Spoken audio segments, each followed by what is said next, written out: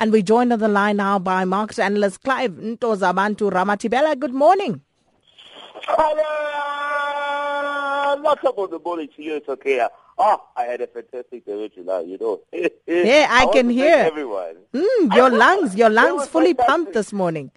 Absolutely. I'm just catching out of Papacita. I want to thank the Trade and Investment KZN who invited me. It was an absolute pleasure. Tourism is booming in Durban. I don't know. Somebody must learn how they do it. They're brilliant. Yeah. They're wonderful.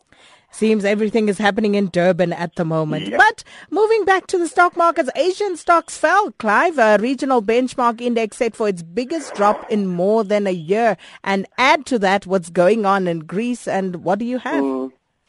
Okay. I don't know. Do you think that it's strange that obviously because the Greek saga had held it so much so that it's actually put a little bit of doubt over a lot of the investors. I don't think we should be surprised.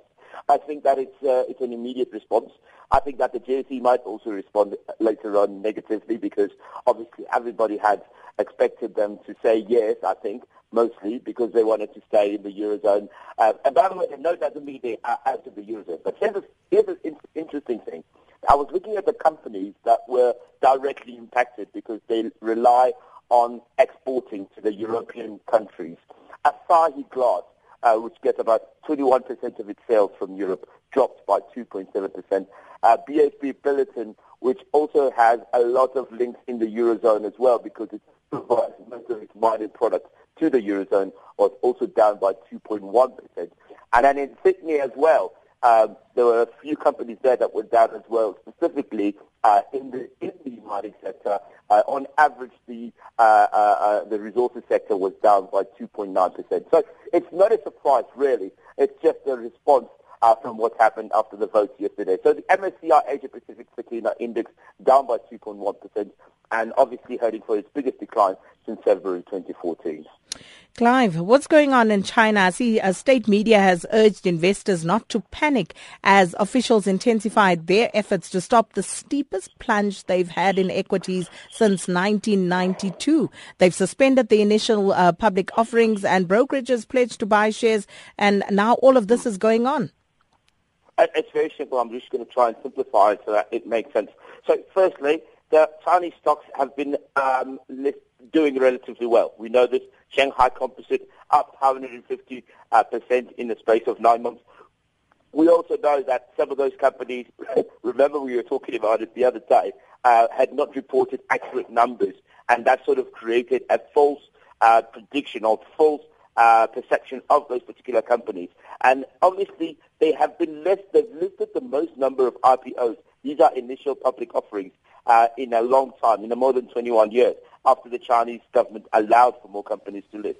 So these interesting companies that have come on board are not necessarily doing great, Sakina. The reason why they're not doing great is because they're not real companies. The value is not built on real value. It's not your price earnings is not real, and that's why these companies now are starting to feel the pinch. So the Chinese government is trying to protect people who have invested, obviously because they had little knowledge in putting money into this company, is now slowly trying to get them out. That's why they've stopped new IPOs from taking place. Very, very interesting story, but I'll keep on updating you as it unfolds. And of course, I can't let you go without speaking about Greece and why Greeks actually matter right now. It matters for two reasons. One, it's because we want to know if the IMF is actually going to put another offer on the table. This is what's going to be interesting.